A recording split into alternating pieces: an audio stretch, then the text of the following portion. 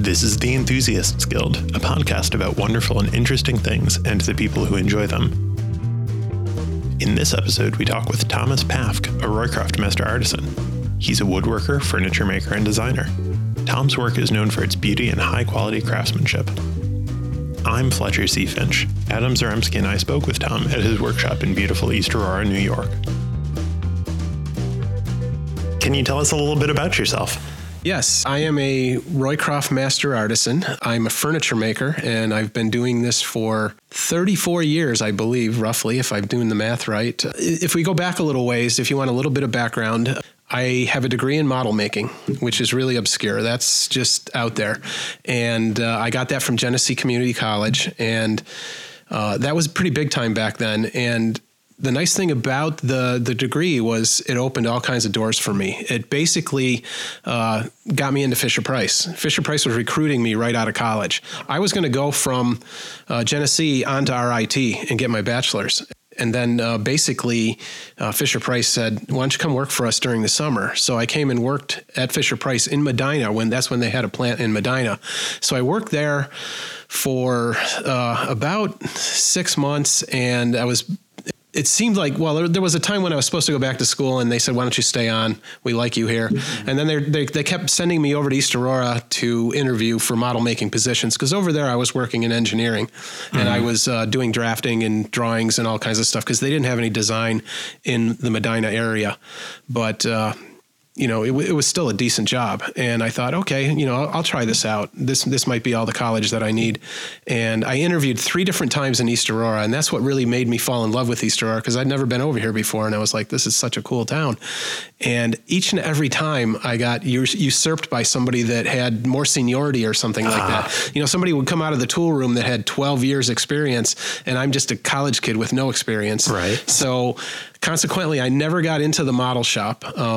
I toured it and interviewed there several times, and then they basically laid me off after working there about 6 to 9 months. I can't remember exactly the length of it. Mm-hmm. So I was laid off, and I was like, wow, here it is, almost December, and it's like, I guess I could go back to college. But then I picked up other jobs and stuff like that, and throughout my career, I ended up using that model making degree to get me other jobs. I mean, I worked at Men & Medical. I worked at David Brace Displays, which was like a trade show house. Okay. And the model making always set me apart, because they were always hiring like designers and draftsmen, but I could actually draw it and then go out in the shop and build it. So I could do both, and that was always intriguing to people. So that's basically what I did. In 1987, I left David Brace Displays, and I started my own business doing model making. So I was working for really big firms. Like I was working for Moog. I was working for Fisher Price. I was doing more freelance for Fisher Price than I ever did while I worked there. So I was freelancing for them. I was working for Moog. I was working for Simonelli Development. I was working for Uniland. I was doing scale models of the buildings that they were building. And that was pretty cool. And it was moving along really nicely. And, Buffalo is not a big enough town to have somebody just be a model maker that's doing this stuff all the time. But I was doing patterns and all kinds of weird things for any company in town, anybody that needed something. And what was happening is people like Simonelli and Uniland, they would finish a building. I would make the model of the building. They would build the building. And then after the building was finished, they would call me up and say, can you do a reception desk? Can you do some lobby seating and stuff like that? I had no idea how to do furniture. I knew how to do woodworking because of the model making, but I had no idea how to do furniture. So I just started designing furniture, reception desks and things like that. And that started my career in furniture making. Basically, at that point, computers came into view. Mm-hmm. So as a model maker, things started happening to the point where I was designing and building furniture, and that was taking over my life. At the same time, computers were getting rid of people like me, because they don't need model makers when you have 3D printers. When you enter a drawing into a computer, and then the computer just lays down the plastic, and in 5 hours you have a model which would take me 5 days to do from scratch. Mm-hmm. So basically, that's how I became a furniture maker. I started out just doing Formica work and really simple stuff, but I always had the design part, which was part of me. And that's what's always set me apart, is that I can design and build. Mm-hmm. So I started at the lowest level and through trial and error and just learning, through your mistakes and all that kind of thing, built myself up to what I do now. And now I'm like probably, I don't want to toot my own horn, but I'm probably one of the highest ends of the furniture making spectrum. Right. So, yeah. Yeah. So that's the background, and that's how it all happened. Can you tell us a little bit about what your day-to-day looks like now? What the basis for your business is? I've been at this location for 20 years. This is in East Aurora. It's behind the Schoolhouse Gallery. So we have a gallery out front. Tom Harris and Ben Little built this up. They built their shop, started their business about the same time that I did.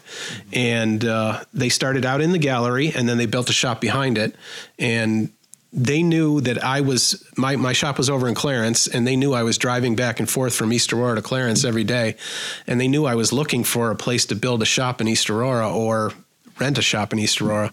So being, Roycroft Artisans, they said to me, why don't you just come and work with us and build a shop right next to us? Even though we're competitors, they said, well, we want to be more like colleagues. Let's just build a shop and we can help each other out. And it's been an unbelievable relationship for the past 20 years, just working with those guys and, going back and forth. It's nice having a second shop right next door with tools just like I have here.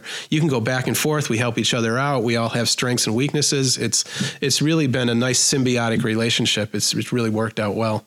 So that's been a great thing. And coming in here every day, I live about 3 minutes from here. So I think I spend more time in the shop than I do at home, but I'd believe that.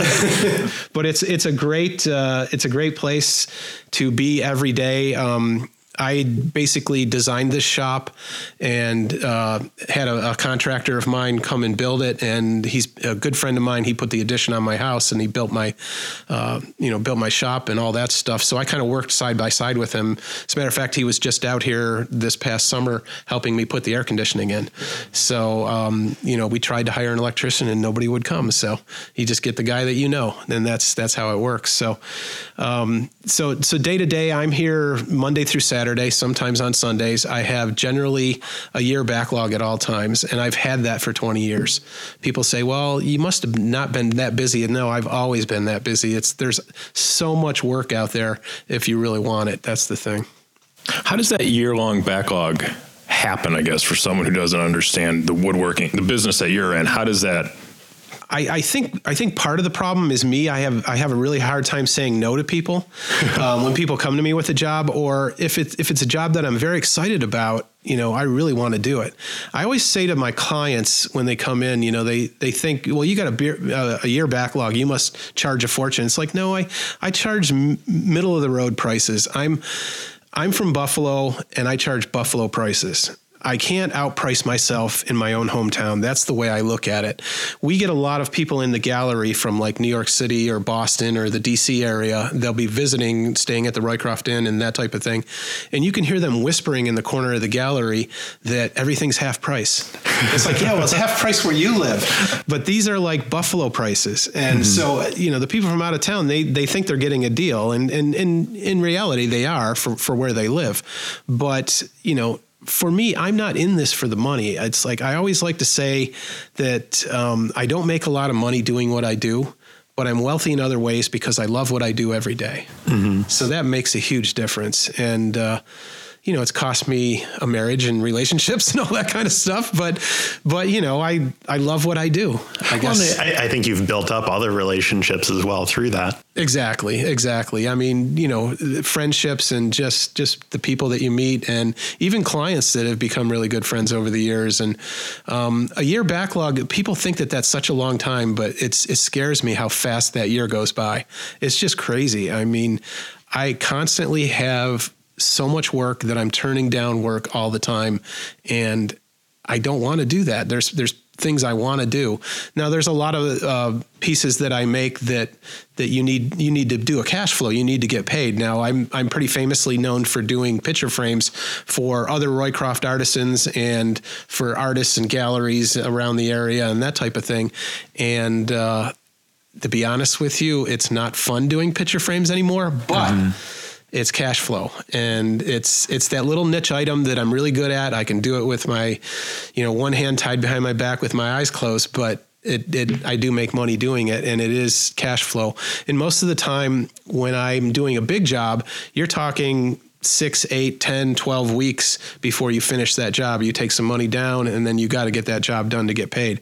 But frames I'll do like every 30 days because the frames come in and they have to be out the door because the artists that I'm working for are doing shows and that type of thing. So that's the only thing that I really adhere to a deadline. If I have a fault in my business, my fault would be never finishing anything on time. But there's a reason for that. We're writers, we understand. Exactly. The reason for that is basically I don't let anything leave the shop unless I'm very, very happy with it. Even if I don't have any money and it's like, I need to get this job done so I can pay the bills. It's like, thank God for a line of credit at this point, because I'd rather just go into the line of credit, pay the interest on it, and just make sure that the job goes out the door. Ever since I started my business in 1987, I've signed and dated every single piece I've done. Even the small pieces like the frames, I sign and date them on the back. And that's because I'm proud of what I do. And if my name's on it, I want to make sure that it's good. That's the thing.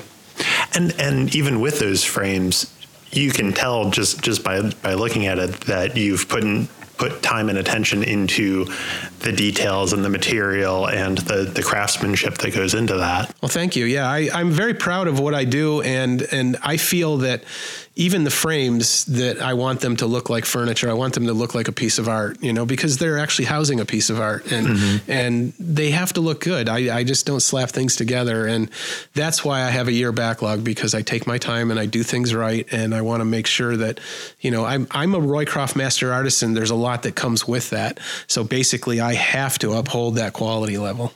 Definitely.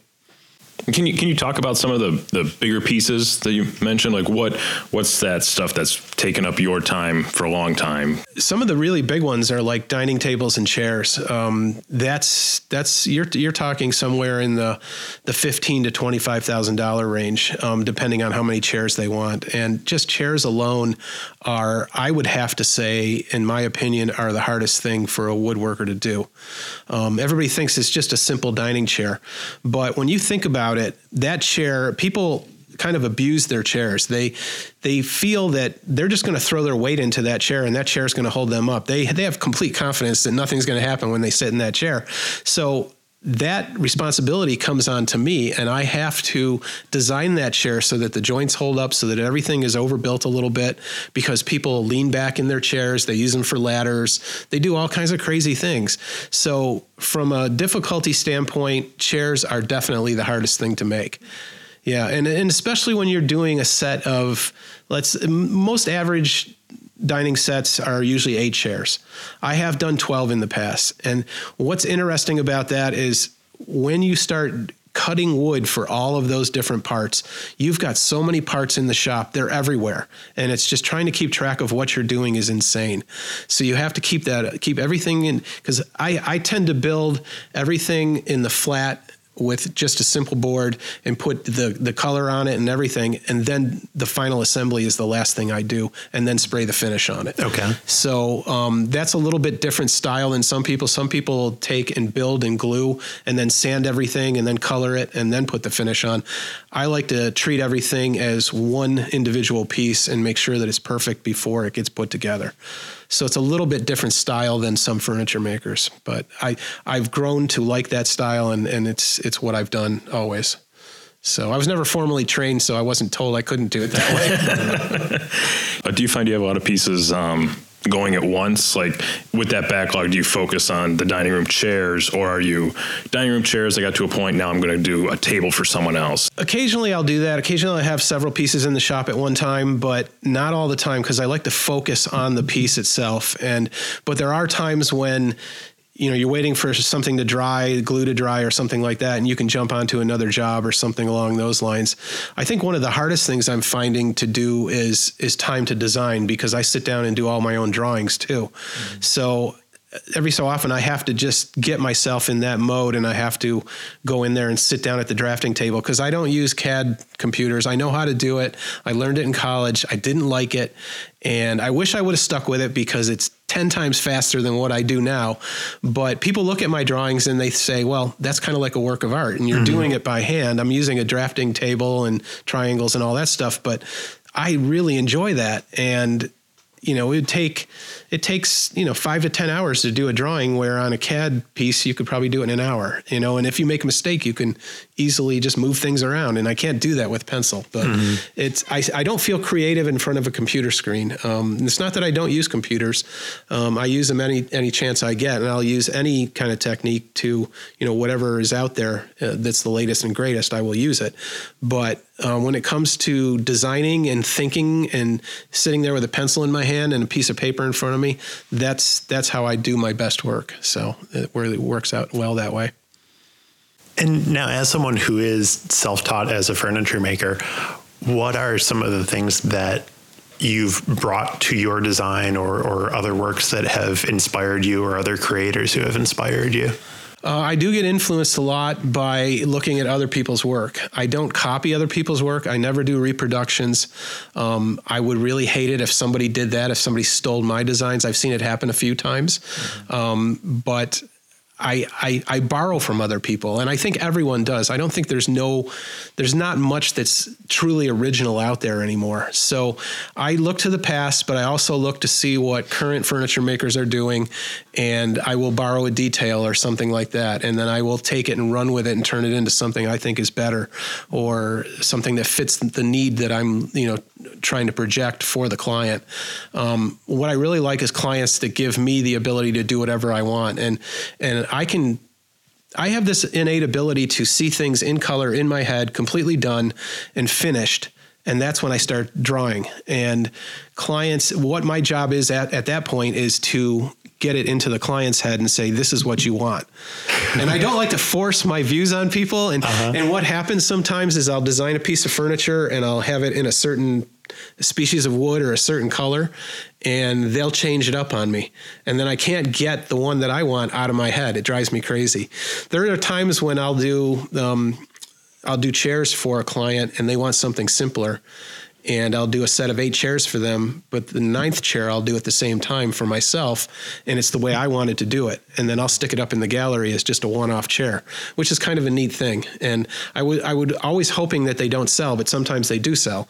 And I still don't have my own. I don't have much of my own furniture at all at home, but I've always envisioned having a dining table that I make, and then all these random chairs that I've done from all these sets over the years, just sitting around that table, and none of them match, which would be really cool, I think. So kind of eclectic. I was curious, yeah. So do you have, there's the contractor saying of like, you have the time to go work on someone else's home, but your home is unfinished or something. Do you have any of your own stuff, or is there something you're working on for yourself? I've got several pieces from the early years that really I don't feel that I could sell because I don't think they're good enough. So I live with those. And when it comes to the contractor not finishing his own home, that's exactly how it is. With furniture, obviously your design and work has aesthetic appeal, and that's a large part of what you're going for, but it also has that utilitarian appeal where these are objects that are made that are meant to be used, sometimes used on a daily basis, like those chairs that you were talking about. How do you strike the balance, or how do you approach that when you're designing something? I think that's what is great about being a furniture maker is not only do you get to create a piece of art, but at the same time, it's like you said, it's utilitarian. So this piece of art is actually functional. It's going to get used. And that's really cool. It does limit how crazy you can be sometimes. But I tend to mix and match and do things with veneer and different materials. I mean, a huge advantage to living in East Aurora and working in East Aurora is Certainly Wood, which is the veneer company that is headquartered in East Aurora. And that place is amazing. They get veneer from all over the world. And as it's a huge advantage to me as a designer, I get to go down there and see the veneer. I get to pick it out. I have friends in California that are furniture makers. My one friend, Rick, he calls me from, he lives just outside of Fresno in that area. And he calls me and he says, go over to Certainly Wood and look at this wood for me and tell me what you think. I said, I don't have time to do that. but I realize that is a great advantage for me because I can just drive over there in 5 minutes and just sit down and take a look at the wood and just buy what I need. So that's really helped my career. And Certainly Wood, and Greg Engel especially, has been a great asset asset to me. He's almost like a design consultant, because I just call him up and say, what do you got? What do you think? And he will suggest something, and boom. I've known Greg for 30 years. It's just amazing. Yeah. He's a great guy to work with. And one of my apprentices, Jeff Nigel, he works over there as well. He works at Certainly Wood, but he's been in my shop and been with me for 20 years. So he can do anything that I can do.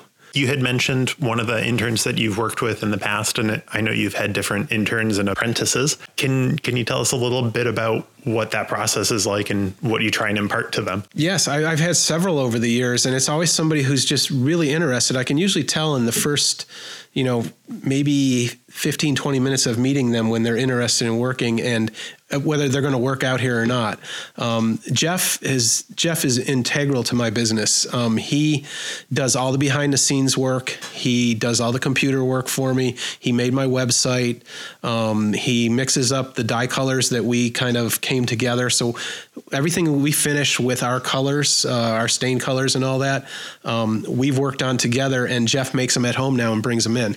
It's just crazy. He does all these different things for me, and he doesn't get paid. And he doesn't want to get paid. He has free use of the shop. He's got keys to the shop. He can come here and use it anytime he wants.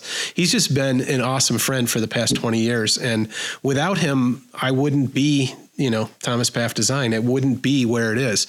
So I really have to give him a lot of that. On top of that, I used to teach furniture design at Villa Maria College. I taught there for 6 years, and they had an interior design program that the third year juniors would have to take to get their 4-year interior design degree.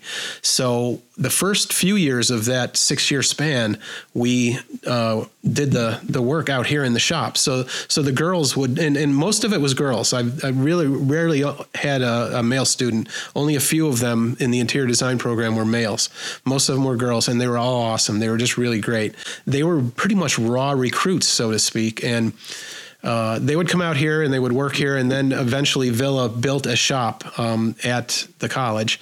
And for the 4 years after that, I taught there. But it was taking over my business, and it was getting just too busy to the point where I couldn't keep my business up and continue to do the teaching. But what it gained me was just really working well with young ladies or women. And I noticed that they don't have the same opportunities in this field.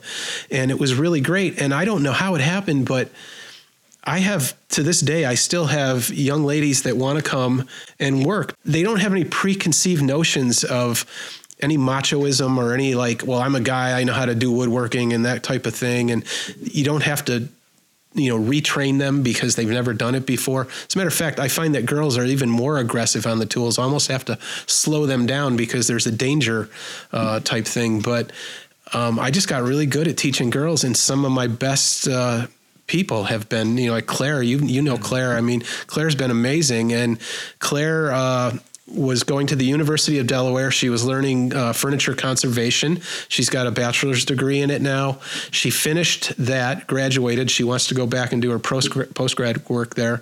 But in between, she asked me to help her get into a college in the UK. And that college is very prestigious. It's called Westdean College. It's about an hour and a half south of London, and it's really hard to get into. So Claire came in and worked with me for like a summer and played around with different things and really got herself ready to do this test. And they actually videotaped a test of her, doing woodworking to just get into the college. She had to show that she had skills. And then I had to write several letters of recommendation and all that type of stuff. And she got in, and I'm so proud of her. She did really well. She spent a year in the UK and, got a certificate or whatever the equivalent was over there.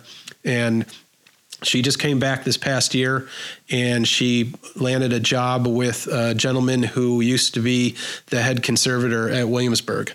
And so he started his own business in Virginia, and she's down there now as his only employee. So I miss the hell out of her right now. I wish she was here. And whenever she comes back, she just visited a few weeks ago, and I said, when are you going to come work for me? And she says, when are you going to pay me? So the bottom line is that there is enough work, and seriously, if she wants to come back in the future, I think it would be awesome to have her here. And then I've had several other young ladies that came through me through college, and just young ladies that live in East Aurora that are interested in woodworking. Whitney Perot is one of the latest ones, and Whitney's still working with me, except for when COVID hit, and that pretty much shut that down for now. But Whitney's got a project that she's about 3/4 of the way through, and she needs to come back and get that finished. So we're going to make that happen. What's the industry like in some fashion, maybe in the Western New York area or across the country, for people similar to you? You know, there's no Tom Pafk out everywhere, obviously, but like, what's that like? Is it growing? Is it decreasing? Or I think it's growing. There always seems to be a need for high-end furniture work. So if you're really good at what you do, there's going to be plenty of work out there. You're a Roycroft Master Artisan. Can you tell me a little bit about what that process is, how you got involved with the Roycroft, and what it means? Yes, when I moved to East Aurora in the early 90s, I really didn't know a lot about arts and crafts. I mean, I was doing lots of different furniture. I was doing a lot of different styles, mostly contemporary studio furniture and that type of thing. And the arts and crafts style, which encompasses Roycroft, is just such a really true, honest, simple style, very classic, but very simple and just really beautiful style. And of course, if it's in the town you live in, that's what you want to do. When I first came to East Aurora, I started noticing the Roycroft, and my friend Greg Engel took me, through the Roycroft before it was restored and showed me all that type of thing. And I started doing arts and crafts furniture. And they have shows here in East Aurora that happen in the summer and in the winter. And he said, you should apply for one of the shows. So I made some furniture and I applied for a show. I think that was back in 94 or 95, and did my first Roycroft Summer Festival. And it was a huge success for me, and it was really interesting, and I got really great reactions. And one of the best reactions was from some of the old time Roycroft people, like Ben and Tom, the guys next door, and like Albert and Sleeper, one of the founders of the Roycroft Renaissance. And as a matter of fact, Al came over to my booth and he said, you really should consider becoming a Roycroft artisan. And that's what actually got me into it. So to become a Roycroft artisan, you have to apply for the mark. And the mark is the actual back-to-back double R mark. It's not easy to get. It's a very strenuous jury process. And when you first apply for it, you have to submit 4 actual pieces of work along with 4 images of the work that you've done in the past year. And if you're granted the right to use the mark, you get to use that mark for 1 year only. And every subsequent year, you have to reapply with new work, because they want to see growth, and they want to see you continuing your craft. They don't want you to get something like, I don't know, I could equate it to tenure, where you do 4 great pieces and then you're in for life. No, that's not how it works. They want to see you continue to improve. So basically, at this point, after you've been doing that for 5 subsequent years, you will be invited by the master's jury. Now, the master's jury is made up of Roycroft Master Artisans who used to be artisans. They were elevated to master level. They sit on the jury. The jury happens every year. It's usually the first weekend in April. And there's usually 20 to 30 people that sit on that jury, encompassed from the master artisans in different media, different categories. When you are invited to apply for master, they let you know the year before. So you're eligible after your 5th year, or your 4th year. You're eligible after your 4th year. Coming into your 5th year, if they invited you in the previous jury, then you can apply for master. That's one of the hardest things to get, because they literally expect you to have mastered your craft. And it's really difficult, and we've had some issues over the years with it. And we have like a mentoring system where, you get with another person that's in your field and they help you, which is really weird because you're actually helping your competitor become a master. But that's how it should be. You should just put that stuff aside and just help the person get to where they need to get. So basically, when you're going from artisan to master, you again have to submit 4 actual pieces of work and 4 images of work you've done over the past year, but it has to be the best of everything. And most people don't make it the first time through. And a lot of people just quit after that. They just get frustrated. And it's like the people that push through and reapply, those are the people that are the artisans that we have now that are masters. Now, after you become a master artisan, you're not safe. Basically, as a master, you have to reapply every 5 years. So basically, mine will be coming up in 2023. This will be the 5th or 6th time that I've had to reapply as a master. So I've been a master like almost 30 years now. So it's kind of crazy. Why keep doing that? What's the drive for you to... A lot of people ask me that. Why do you jump through all these hoops? It carries a certain prestige with it. And especially living and working in East Aurora, which is the home of the Roycroft, it really makes a difference. Now, sometimes when you go across the country, people have no idea what the Roycroft mark is. But then you're always there at a show, or you're in these weird pockets like Asheville, North Carolina, where people think you're a rock star because you're a Roycroft artisan. It's really cool. And they understand what it means, and they understand how difficult it is. And it's so difficult that you can go to the Roycroft campus and there is nobody on the Roycroft campus that is a Roycroft artisan. There's all these artisans working on the campus, and they're trying to put themselves off as a Roycroft artisan, and then, through association with the Roycroft campus, but they're not juried artisans. They don't go through the same process. Some of them have in the past, and they didn't make it through, or they didn't follow the rules. So I think it's just a quality thing. I mean, there's 5 criteria that they judge you on. It's high quality and hand craftsmanship, excellence in design, continuing artistic growth, originality of expression, and professional recognition. So if you can pull off those 5 things, then you are a Roycroft Master Artisan. And it's a great honor to be a Roycroft Master Artisan. I enjoy it, and I don't know that I would want to lose that artisanship. Definitely, it's really been very rewarding over the years. I think one of the interesting things about that Roycroft Artisan program is that you do have people who are working in very different media and in different fields. So like you said, Al Sleeper he's a silversmith. He's a silversmith, yes. And so I think it's neat that you're bringing together these same qualities and philosophy in different fields of work. It's like a guild. When you think back to the old time guilds back in Europe and that type of thing, it's very similar to that. But what's unique about it is it's not just one media. It's not just one category. It's whatever the Roycrofters did back in the day, because on the Roycroft campus, they participated in all these arts. Now, they didn't have artisans back then. They had employees. Nowadays it's gone more artistic. Back then it was a business. Mm-hmm. Now it's more of an art endeavor. So I think that it's changed somewhat, and not that the Roycroft did not produce quality material, but they were basically employees. Years ago, I was in London at the Victoria and Albert Museum, and they had several pieces of arts and crafts artwork and furnishings there, including, I believe, 2 or 3 pieces from the Roycroft in East Aurora, and it says Roycroft Campus, East Aurora, New York. That was incredible to see in one of the world's premier design museums. Exactly. I mean, and that's amazing too, because, you can see it in the States here, and you can see it when you go to hotbeds like Asheville or Chicago around the Frank Lloyd Wright stuff, or, out in Pasadena with the Green and Green, the architects out there that did arts and crafts style furniture and that type of thing.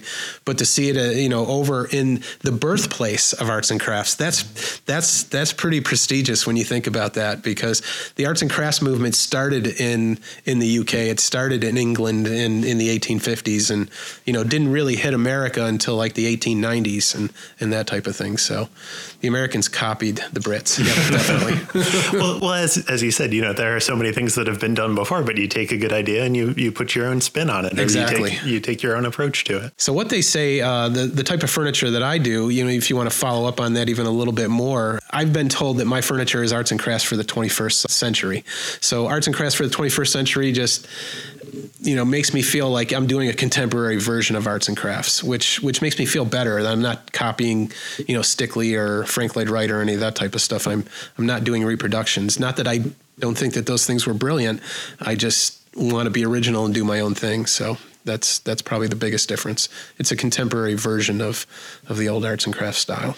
People always ask me, they say, what is your favorite piece? What's the favorite piece you've ever done? And I said, the one I haven't done yet.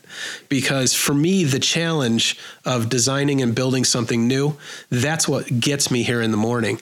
I mean, this is, I've said several times, I love what I do, but there's times when I have to come in and I have to sand for 10 to 12 hours straight. And it's just brutal. It's just grinding out production type work. And I keep reminding myself the whole time. We have a saying that sanding is a procedure, not a punishment. And that's what it is all about, because if you don't sand that piece of wood, or in some cases, some people don't even sand, they scrape it. So they scrape it with a metal scraper. So if you don't pay attention to that level of finish before you put the actual finish on, the actual finish isn't going to look good. So it's the sanding that makes that piece look great. It's not the finish that you sprayed on afterwards. Yeah, it's a big deal of difference. It's necessary, unfortunately. I give you a lot of credit because I think of sanding as a punishment. Anytime I've had to do some house project or something, I've done the steps in our house and it's like, got to sand it. And it's just the worst thing in the world. I have to get in the right mindset. I have to come in early in the morning and just say, all right, you're just going to sit there at the sanding table all day long. And I've got noise canceling headphones. I've got a downdraft table. I've got lights that, side lighting that give a raking light over top of everything so I can see every single detail. So I don't have to wear a mask because the downdraft table sucks the dust into it. I've got, the headphones on, and I can just totally zen out and just get into a zone and just grind that out. And that's what you got to do. Are there parts of the process, from getting the wood you said you enjoy, there's the design element, sanding, to finishing it. Is there times you find yourself enjoying it more and sanding obviously is not the one? And then are there points where you're like, I just need a break or something? Yeah, I think the most fun thing that I like to do the most is the joinery part. Putting the pieces together, cutting the joinery, and whether it's done by machine, whether it's done by hand, making that piece come together, make that joint just perfect each and every time. That is the thing that I excel in. I think that and the design, I really enjoy the design part, because when I'm designing, I'm actually drawing it and figuring out how I'm going to build it at the same time. So in my head, I'm going, these are the steps I'm going to be taking. So I'm actually designing so that I can build it myself, which really works out. I do what they call hybrid woodworking. I'm a combination of hand tools and power tools. I've gotten to the point many, many years where I was just using almost exclusively power tools. And you forget how much control you have with hand tools. And one of the things that Claire taught me, just her being my apprentice, was she brought back my appreciation for hand tools, because, she likes to do things the old way. And that's how she was taught in college, because when you're restoring furniture, you want to do it the same way they did it so that the tool marks are there and everything else. I'm always looking for the fastest way possible because I just want to get paid, because I just want to get past this job, get to the next job, because I'm always under pressure. And she brought me back down to earth and said, you really need to, work on your hand skills and get back to that. And that definitely was something that I took from her. I mean, I taught her everything that I know, but from a young girl, she brought me back into that. And I really appreciate that from her. Definitely. What type of people buy these items? Do they have certain ideas? Are they gifts that they're doing for these projects? It's a wide variety of people. It's people that are well-to-do in most cases, which makes me almost recession-proof, which is kind of nice. And lately, COVID-proof. But it's not uber rich people, super rich people. It's just young professionals and older people that they like fine things. And a lot of the stuff is gifts. I do a lot of anniversary type things and things like that.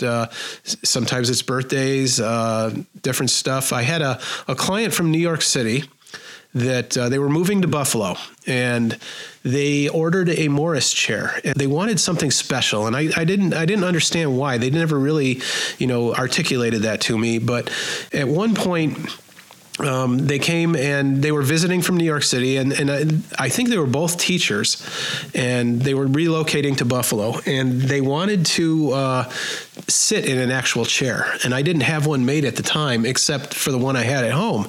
So I brought my chair from home into the gallery, and I had it sitting in the gallery, and they came and they sat in it and, discussed different things and what they wanted material-wise and all that. And so I took on the job and started building the Morris chair. Now, a Morris chair is a chair that the back adjusts, 3 different levels, and it's very iconic to the arts and crafts style.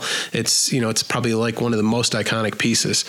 And so for over a year, they were waiting a year for me to do this chair. And in that time, they had moved from New York City to Buffalo, and they were living down in the Elmwood area. I don't remember exactly what street it was on, but I think it was Lexington or something like that. But basically, I had finally finished the chair, and it was a year later, and I was getting ready to deliver it, and they asked me to put a little inscription on it, and I wasn't really sure where they wanted it. And she said she wanted it kind of hidden a little bit out of place. It was something special to them. And the inscription said R&D and then a date. And I was like, it was very simple, very clean. And so I carved it in to the back piece of the chair behind the cushion. So, in other words, the cushion covered it, but, the cushions are removable, so you could very easily see it when you adjust it or whatever. And she never really gave me further explanation as to what the R&D was and that type of thing. And I delivered the piece. I brought it into their house and set it up for them, and it was going to be in their bedroom. And it was, just a nice lounge chair in their bedroom.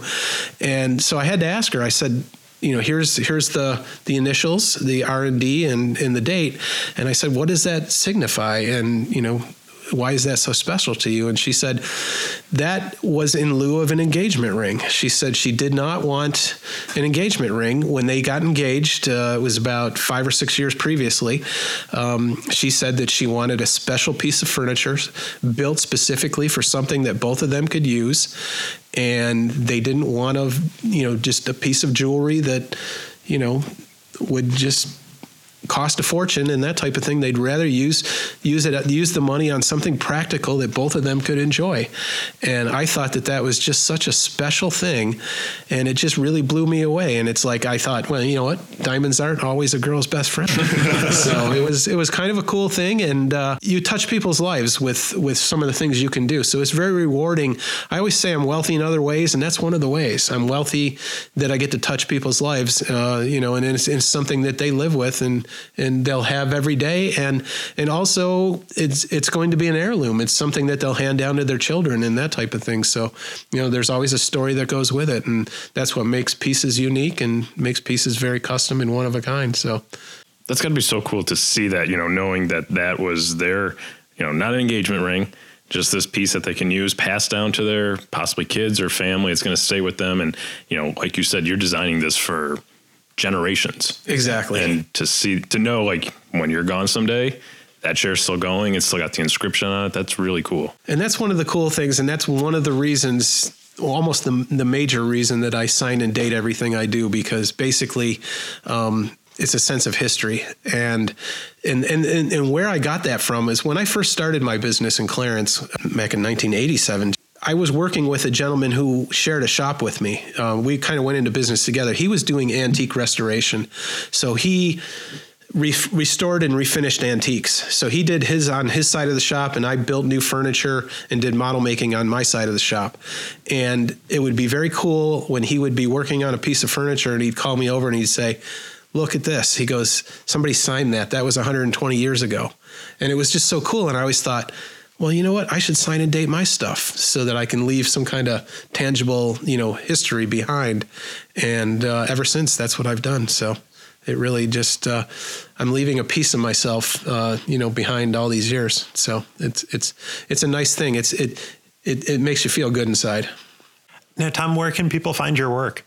You can see it online at thomaspafkdesign.com, and Pafk is spelled P-A-F as in Frank, K.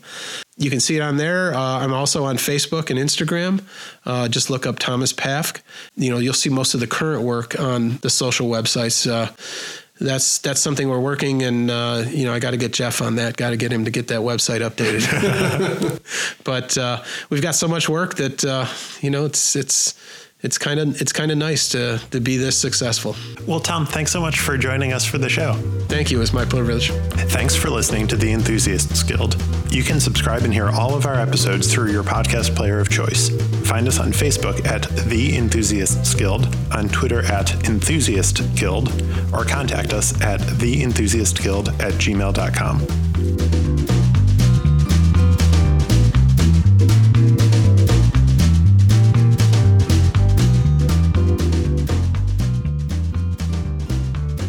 Our music for this episode is Hustle by Kevin MacLeod of Incompetech.com, used under our Creative Commons license.